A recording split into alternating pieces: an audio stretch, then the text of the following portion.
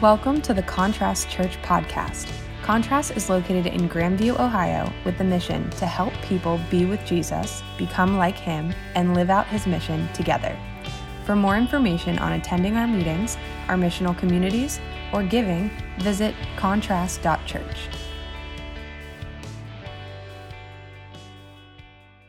Well, hello. This is actually, I think, going to be pretty cool.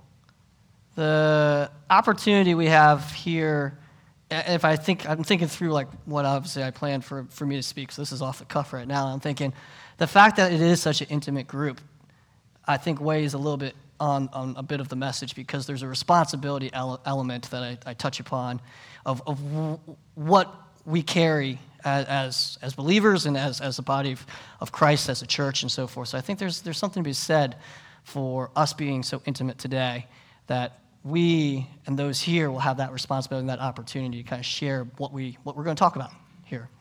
For those of you who don't know me, my name is Jerry. I'm hospitality director here at Contrast, and today I get the privilege of talking to you about retaliation.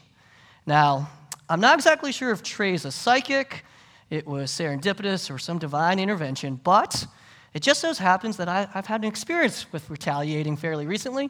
I figured I'd tell you a little bit about it. So some of you may know I live in Upper Arlington in a condo complex. It's a pretty small condo complex. There's like 8 units total, so I have like 7 neighbors.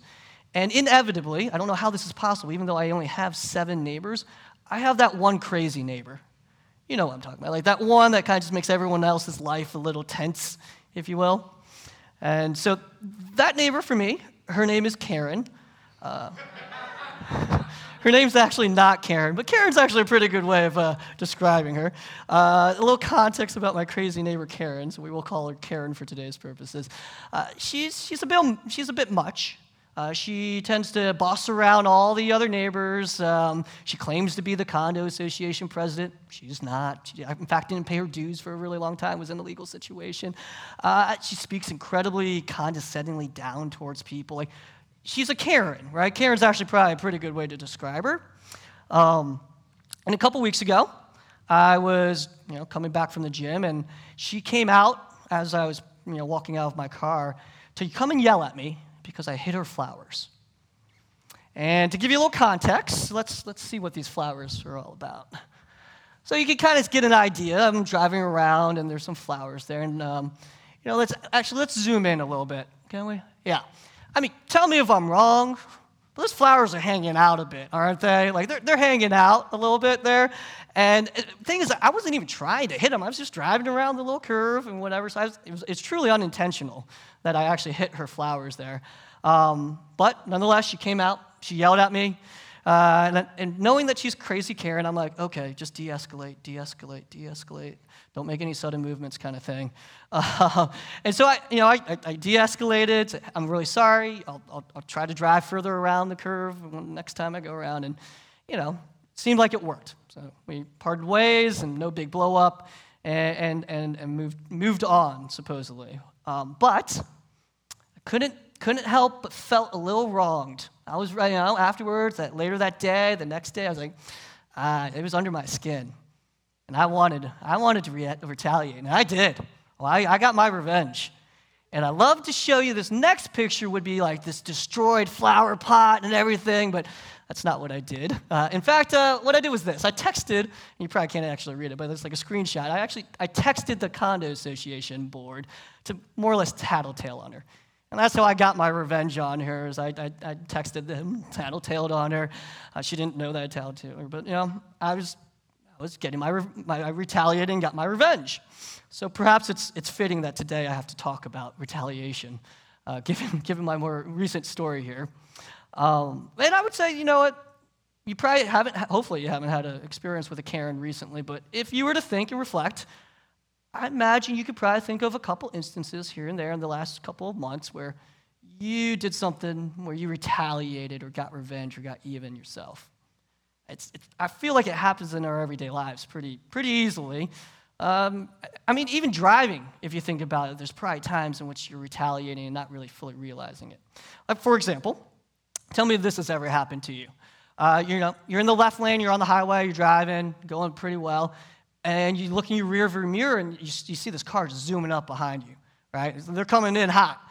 And you're like, oh, shoot, I need to get over, but there's a car on your right, so obviously you can't get over. So I'll just pass this car, and then I'll get over, and then they can get by me. And so you speed up. You can tell the person's like right on your tail now, and you're like, okay, I'm going fast. Like, I'll get over.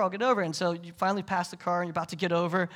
Before you know it, they start accelerating. They cut over to the right to cut you over, and then they're coming up your right side at this point. You're like, oh, heck no. You ain't going to be passing me kind of thing. So now you're accelerating, and the next thing you know, you're in this situation. Yeah. You're glaring at them, they're glaring at you, blood pressures are up. It's a scene from the Fast and the Furious. And you're like, even before you know it, it blows out of context. And eventually, obviously, it calms down. But that's kind of a form of retaliation, a bit of revenge, or getting even, not feeling wronged in some sense. That happens, that I think in ways and other ways that we don't realize. And if I had to guess, if cars and highways and road rage existed when Jesus was alive, he'd probably use that as one of the 4 illustrations that he uses in Matthew 5, 38 through 42 when he's talking about retaliation. Those things didn't exist at the time, so he's not going to use those as his examples, but that's what we're going to focus on today, are those 4 verses, 4 illustrations, 5 verses in Matthew 5, 48, or 38 through 42. Before we get there, though, I do want to make sure that we review a bit of where we've been already. And so, as you all know, we're in the heart of the Sermon on the Mount. And one of the bigger ideas that I hope to talk about when it comes to Matthew 5, 38 through 42, that is this understanding that Jesus today is going to tell us that what we think of retaliation and how we're supposed to retaliate in this worldly view is not actually how he's defining retaliation. He redefines retaliation for us in these next 4 illustrations. And so this big idea that he has is that, sorry, is that me? Am I moving too much? This big idea that he has is Jesus' retaliation is far different than the way we, the society and the world, define it. In fact, for Jesus, retaliation is filled with a ridiculous amount of grace and love. And the way that he's going to do this is we're going to go through these 4 examples, and we'll break down each of the 4 illustrations. Hopefully, everyone will get a better understanding of what each of those means at the time when he was preaching to his followers at the time, the disciples and all those there with him at the Sermon on the Mount. But then also try to bring it to real life today. Make those connections. Like, what does that even look like today? And that's what we'll go through in the next 20 or so minutes. Just so we know where we've been, I know we have a couple guests with us today. So we're in the heart of the Sermon on the Mount right now. We've been going through the different laws of the time. So a couple weeks ago, probably about a month and a half ago, Adam went through the first one, which was around anger and murder. And then Trey took us through adultery. And then he also took us through divorce. And then last week, Justin went through the oaths. And today we'll do retaliation. So let's jump in. Matthew 5:38 starts off with, "You have heard that it was said, an eye for an eye, a tooth for a tooth." And so here, Jesus is referencing what a pretty common understanding at the time. It was the Hammurabi Code, which was the law of the land. And at the time, it was pretty common to exercise proportionate retribution. And they're actually referencing 3 points in the Old Testament here. They're referencing Exodus, Leviticus, and Deuteronomy, where there's multiple references to this idea of an eye for an eye and a tooth for a tooth. Briefly, we'll go through each of them. So in Exodus, in chapter 21 of Exodus, that part of was that the second book of the Old Testament, essentially. They're going through what happens if someone would get personally injured back, and what is the response to it, the retribution to it. Essentially, so there is the first reference in the Bible, in the Old Testament, in verse 24, where we see eye for an eye, tooth for tooth, hand for hand, foot for foot. And then the next reference in Leviticus, very similarly, they're going through this concept of, hey, what happens if something bad were to happen to someone else? How do you respond to it? And it starts in 19 there, and I'll just read it. The law that they're referencing is, if a man inflicts an injury on his fellow citizen, just as he has done it, must be done to him. And then here in 20, they give examples: fraction for fracture, eye for eye, tooth for tooth. Just as he inflicts an injury on another person, the same injury must be inflicted on him. Okay, one for one kind of concept. And then the third reference that Jesus is really referring to, that, again, all of the people listening would be familiar with because they're so familiar with the law of the land at the time, is in Deuteronomy. You can see it on the screen. Very similar, and that's in chapter 19, verse 21. They more or less all say the same thing, right?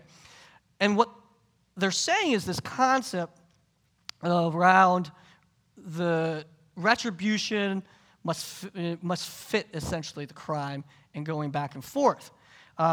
What's interesting is they were implementing this fairly regularly in society. So folks would have been really familiar with, oh yeah, I know what that law is. I understand it. And they're like, okay, yeah, I get it. He's going to tell us, like, that's what we're supposed to be doing and whatnot. Now, one clarification, though, is like, even though at one point they probably were doing an actual eye for an eye or a tooth for a tooth, eventually they changed it to not be the actual implementation of that concept. It could have been through fines or compensation at that point. So there would have been other ways in which they did the retribution back.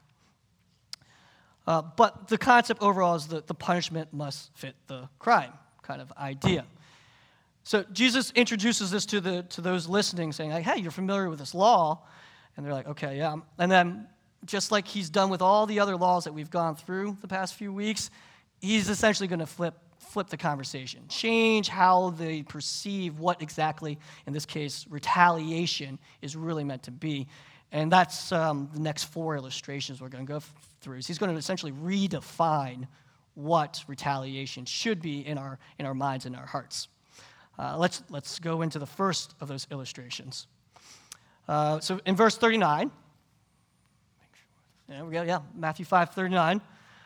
But I say to you, do not resist the evildoer, but whomever strikes you on the right cheek, turn the other to him as well.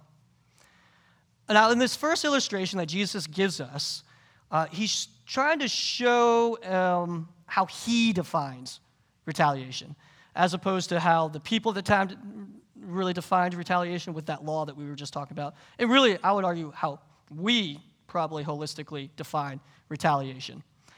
So a little context on this idea, though, of this slapping. I don't know how many folks get slapped regularly nowadays, but let's kind of go through exactly how this works. So the reference to the right cheek is actually kind of important here.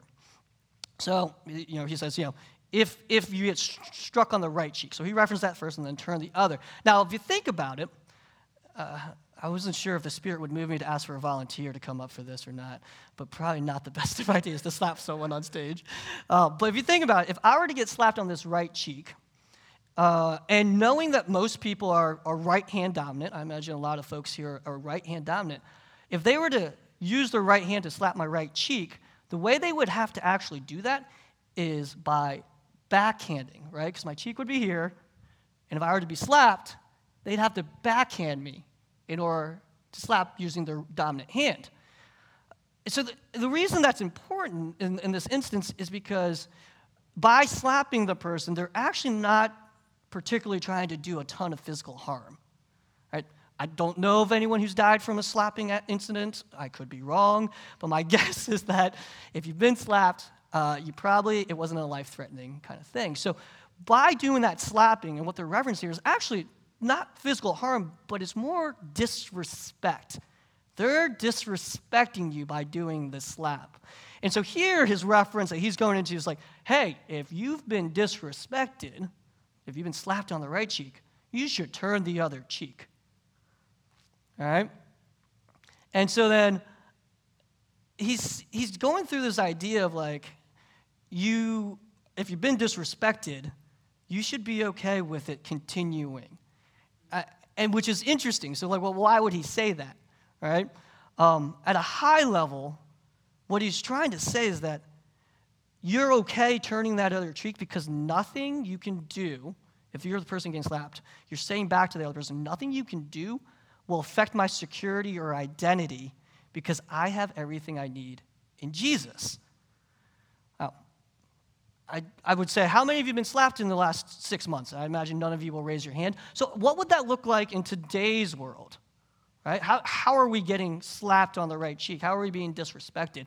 And I think there's probably instances where it's like a tit-for-tat kind of instance, let's say at work, where you're in like a debate over a topic and you think it should go this way, but another colleague's or whatever. It could be maybe with a significant other or a friend or a sibling, whatever it might be, and you're just kind of going and you feel disrespected and essentially you've been slapped on the right cheek in this conversation, this debate, this dialogue, whatever it might be.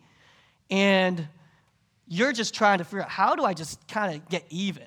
I imagine it happens a lot in sibling and family settings and all that kind of stuff, probably at work as well, depending on how contentious your work settings are. And the only reason you're essentially jabbing back is because you felt disrespected. And the argument can go left, right, otherwise, but there's a level of insecurity that you don't have, knowing that Jesus is what's keeping you secure, that you're giving into by retaliating back. Essentially, instead of turning your other cheek to let them continue, because it doesn't matter if you win or lose the argument because your security is with Jesus, you're essentially saying, I'm insecure, and then you're slapping back. And so Jesus in this example, this illustration, is saying, like, no. Let's think through that. If your security is with me, it won't matter if you get slapped on the right cheek. It's not life-threatening. It's truly a disrespect concept. And are you secure enough with me to be able to handle and be unfazed by those situations? Moving into the next verse, so verse 40, he goes on to say, and if someone wants to sue you and take your tunic, let him have your coat as well. In the second illustration that Jesus brings into the conversation, he's referencing an example that would have been well known in lawsuits at the time. It was common at the time that if you lost a lawsuit, the way that you have to pay is through a possession. And so the idea of getting sued and then losing your tunic, in this case, would have been fairly well understood. But then Jesus here calls us to say, don't just give them what you owe them, your tunic, but also give them your coat.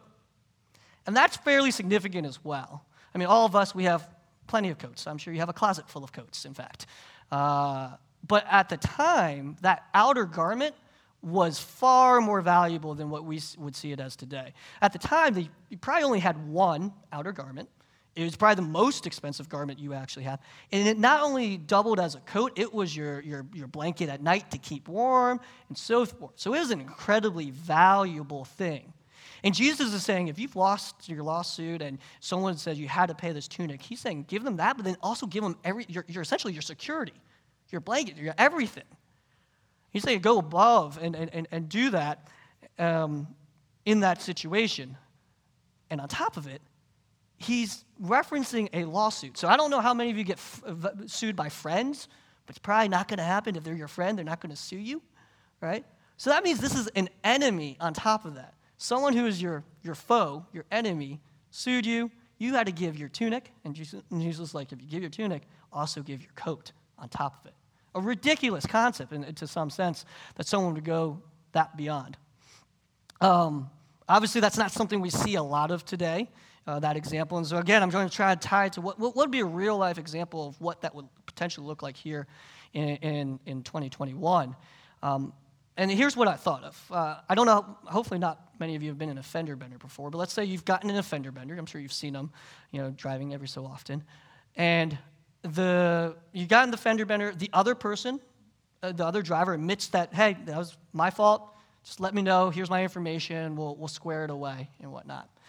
And so you get the bill, and let's say the bill's $1,000 that you owe for the repairs for this fender bender, so forth. And you're texting that other person, that other driver, because you have their information. You say, hey, it's $1,000. And before you know it, they Venmo you $2,000. Whoa. Not only did they just pay the tunic, they paid you, but they went above and gave you the coat as well. Just like the amount of grace and love one would feel if that were to happen to them. It's like, where did this come from? And so forth. It's just like the idea of retaliating in a sense that is an overabundance of love and grace in that world. which we see so rarely, I think would just shock even us as believers. Just think of those who are non-believers that would even occur. And so like in my mind, I'm like, oh, that's a way if someone were to sue you and you had to give them their tunic, how you could also then give your coat as well. How about that? Now on to the third illustration that Jesus brings to the conversation, and that's in verse 41. And there it says, "And if anyone forces you to go 1 mile, go with him 2." This one was actually really cool for me to learn a lot more about and so forth. So this illustration here was specific to grievances that the Jews were subjected to under the Romans at the time. And so at the time, Roman soldiers had the ability, they were legally permitted to essentially enlist forced labor amongst the general population, in this case the Jews mainly, to do whatever it is. In this case, it's carrying the soldiers' equipment. And the reference there to go 1 mile, that was like the minimum they were supposed to do. That was like the minimum understanding, like what you had to do. And so what Jesus is calling them to do is like, hey, not only give in and carry the equipment for the 1 mile, sign up for a double stint. Go twice as far as what the expectation was. And again, this is not a friend. This is a foe. This is an enemy. That's someone that they do not like because they don't like the law and they don't like being under Roman law or the Roman Empire at this time. And he's just saying the way you retaliate, the way you respond is with an abundance of grace and love. Obviously, today we don't have to carry soldiers' equipment. So again, how do we make context of this in today's society? How does this look? And what I remember hearing, I think it was Nick and David moving in together, they had to get a washer dryer or something along those lines. I was like, oh, I wonder let's put this fake scenario together, because I don't think this actually happened to him. But let's say you were perusing Facebook Marketplace. I imagine some of you do that on occasion. My sister, I know, does every so often. And you find this great washer and dryer. And you're like, oh, yes, that's it. Awesome price. Let's go get it. Deal is you have to pick it up today. And so all of your friends that have trucks, all of your family that have trucks, all your coworkers, all these people, they aren't available, right? It's middle of the day and a Thursday, whatever it might be. And so what that means is then you got to contact that friend of a friend of a friend who's really not a friend, that you're not exactly the biggest fan of, and you're like, all right, they're the only person I know that has a truck. And so your expectation is like, hey, hopefully they'll just leave the keys on the dash. I'll just drive up, pick it up, drop it off with a full tank and whatnot. But instead what happens is this friend of a friend of a friend who's really not a friend ends up driving the truck over to you. They have a dolly, they have blankets, they have straps, and they enlisted 2 buddies of theirs to come and help you move. And they actually go with you to go pick up the washer and dryer and help you bring it home and install it. Again, how would you feel if you were the recipient of that abundance of love and grace and that kind of response? So I guess by now you're probably hearing like, hey, the theme I'm hearing is abundance of love and grace. And really, I think what Jesus is, and he kind of does this all throughout, is like he's saying with his examples, like, I'm not telling you not to retaliate. Right? I'm not telling you you can't retaliate. It's like, in fact, I am telling you to retaliate, to respond, but in a much different way than what you typically would do. And so then, in his last example, which would be verse 42, he goes and he says, give to the one who asks you, and do not reject the one who wants to borrow from you. Here in this final illustration Jesus provides us, it's actually something that you see in everyday life even today. This is the one where I was like, oh, I don't have to stretch and like try to make it a 21st century example. Essentially, it's a stranger asking for money, right? It's a beggar on the street. And Jesus simply states, do not reject this person. However, I know I'm guilty of this. Every time that I come across this situation, whether I'm pulling off the highway or walking downtown, someone asks me for money, or you can see them on the sidewalk coming when you're walking down the street or pulling off the highway. It's like, what do? And maybe you do this too. I avert my eyes, I pretend they're not there. I'm like they're invisible. I don't even recognize them as a human. In fact, I bet you I would probably go help a stray dog on the street before I were to help a homeless person on the street. I'm not so proud of that thought. But yeah, That's usually how I respond to this. But what Jesus is challenging us to do is to understand that that's not how we're supposed to act. And it's because nothing we own is actually ours. It's God's. All right? And so if God is generous with all his children, how dare we hoard our money or food or whatever it is to keep for ourselves and not be generous enough to share, lend, and give to our brothers and sisters in Christ? I actually saw this firsthand. It's wild. Going through this exercise and having to write this all up, and really, it's wild how interestingly God were giving me examples. Some of these are real-life examples. And so I actually saw this firsthand when I was getting dinner with my friend Adam from the gym. And so Adam, we actually, his nickname is Padre because he's a Catholic priest. Father, get it? Padre. Yeah. So he's a Catholic priest, and he's actually pretty instrumental in my personal story to Christ, which I'll have to share another time. But we were downtown at the cathedral. I'd parked there, so we were like right by the State House, and we were walking to the Arena District to go to Ted's Montana Grill for dinner. And a homeless man stops us along the way. He says, "Hey, can I have $7 to get into the YMCA so I can take a shower?" All right. And Padre pulls out his wallet, pulls out 2 5s, hands it to the man. We move on our way. Right? And I go, as we keep walking to dinner and we're out of ear range of the homeless man, I go, "Padre, how do you decide who to give to and who not to give to?" Thinking there's some magical way that you're supposed to do this. And his response was this. He says, if I can, I give to all of them. It's not my job to determine who I should or shouldn't help. If God is putting them in my life at that moment and I am able to help that person with God's money, I will. And I'd never thought of it that way. And so the idea that Jesus calls out of to give to one who asks and not to reject anyone who wants to borrow from you comes into play there. If that's the model we're supposed to be living out, well, my gosh, Padre did a really great job of that. And I dare say he actually did a really good job of going 2 miles, too, since he gave him $10, not 7. In that sense, too. While we think through all this, we've gone through the 4 different illustrations that Jesus puts in front of us as it relates to retaliation and how he wants us to redefine it and how he's redefining it for us. It's interesting for me to think, because I think in today's society, these verses and everything are great, and even making them real-life examples and for what we could experience in regular life today is great. But I still think it's incredibly unnatural and hard for us to do these things. It's not particularly easy to think this way. But it would be remiss of me not to say that, well, that's why Jesus was sent to earth, to show us what we're supposed to live up to be like, what we're aspiring to be like. Even contrasts, our mission, it demonstrates it as well, right? We're to help people become, or be with Jesus, become like him, and live out his mission together. Like, this is something we're aspiring to do.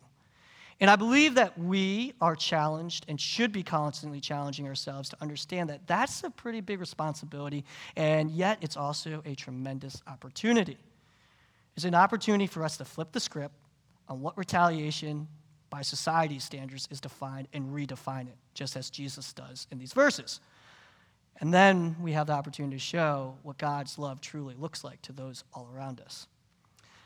And in an amazing way that God works, I was trying to figure out how do I close this teaching with a real life example, one in my life. Sure enough, God does his thing. He puts one right in front of me. So you might recall my crazy neighbor Karen and my little flower fiasco. Well, as I'm typing up, literally, I'm at my computer, I'm typing up my rough draft of this, and I look out my back window to the carport where my computer is at home, and so I see my car, I'm typing, I'm like, oh, I really could use a really good example here. What can I think of? And I see Karen's car. I go, dang. I might have said something a little bit more harsh than that, but we're in church. So, man, yep, that's what I got to do. And so the real life example of how you can live out Jesus' definition or redefinition of retaliation would look like this. That is those are flowers that I bought Karen after I finished writing up the rough draft. I went to Strader's in Grandview and put them outside her door with a note to apologize for unintentionally hitting her flowers earlier that week. And though it took me a hot second, I did eventually listen to God, and instead of just retaliating by texting the condo association and tattletaling on her, I took a lesson out of Jesus' book, and I retaliated with an abundance of love and grace. And what's really cool is a couple days later, Karen comes, knocks on my door, and she's just over the moon, right? She's so excited about these flowers. She's like, she can't put in words how happy it's made her, and apparently orange is her favorite color. And in my mind, I'm like, okay, God, you're showing off now, all right. Just kidding, of course, but what's really cool about that is now she's placed those flowers as the centerpiece of her little flower brigade, if you will. And those flowers have bloomed, and they have blossomed, and they are vibrant, and they are thriving and flourishing. And I imagine if we were to all respond as Jesus is challenging us to do in situation of retaliation with an abundance of love and grace, our community will thrive and flourish and bloom and so forth. So, I'm going to call up the band as we transition into reflection time, which for those who haven't done this with us before, this is a time for you to process and to pray and to think and reflect about any of the things we talked about today or the songs we sung and however connected or resonated with you. If you're a follower of Christ, feel free to also take the Lord's Supper during that time. We have the cup and the bread in the back for you. We do this every week to remember the sacrifice that Jesus made for our sins and the need for him in our lives. And lastly, we have some folks in the back who can pray with you as well, if you'd like to do that. So in closing, I'd encourage everyone to think during this reflection time about instances in your past where you were in a situation where you retaliated, probably in the manner that society and the world tells us to retaliate, which may not be exactly the way you should be retaliating.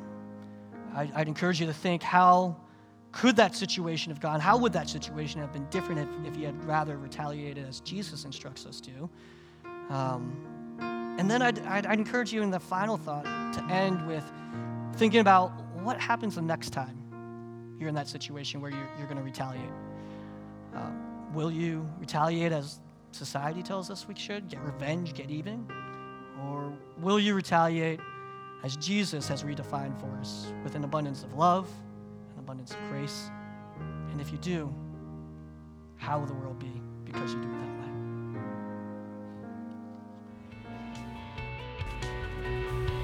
Thank you for listening to the Contrast Church podcast.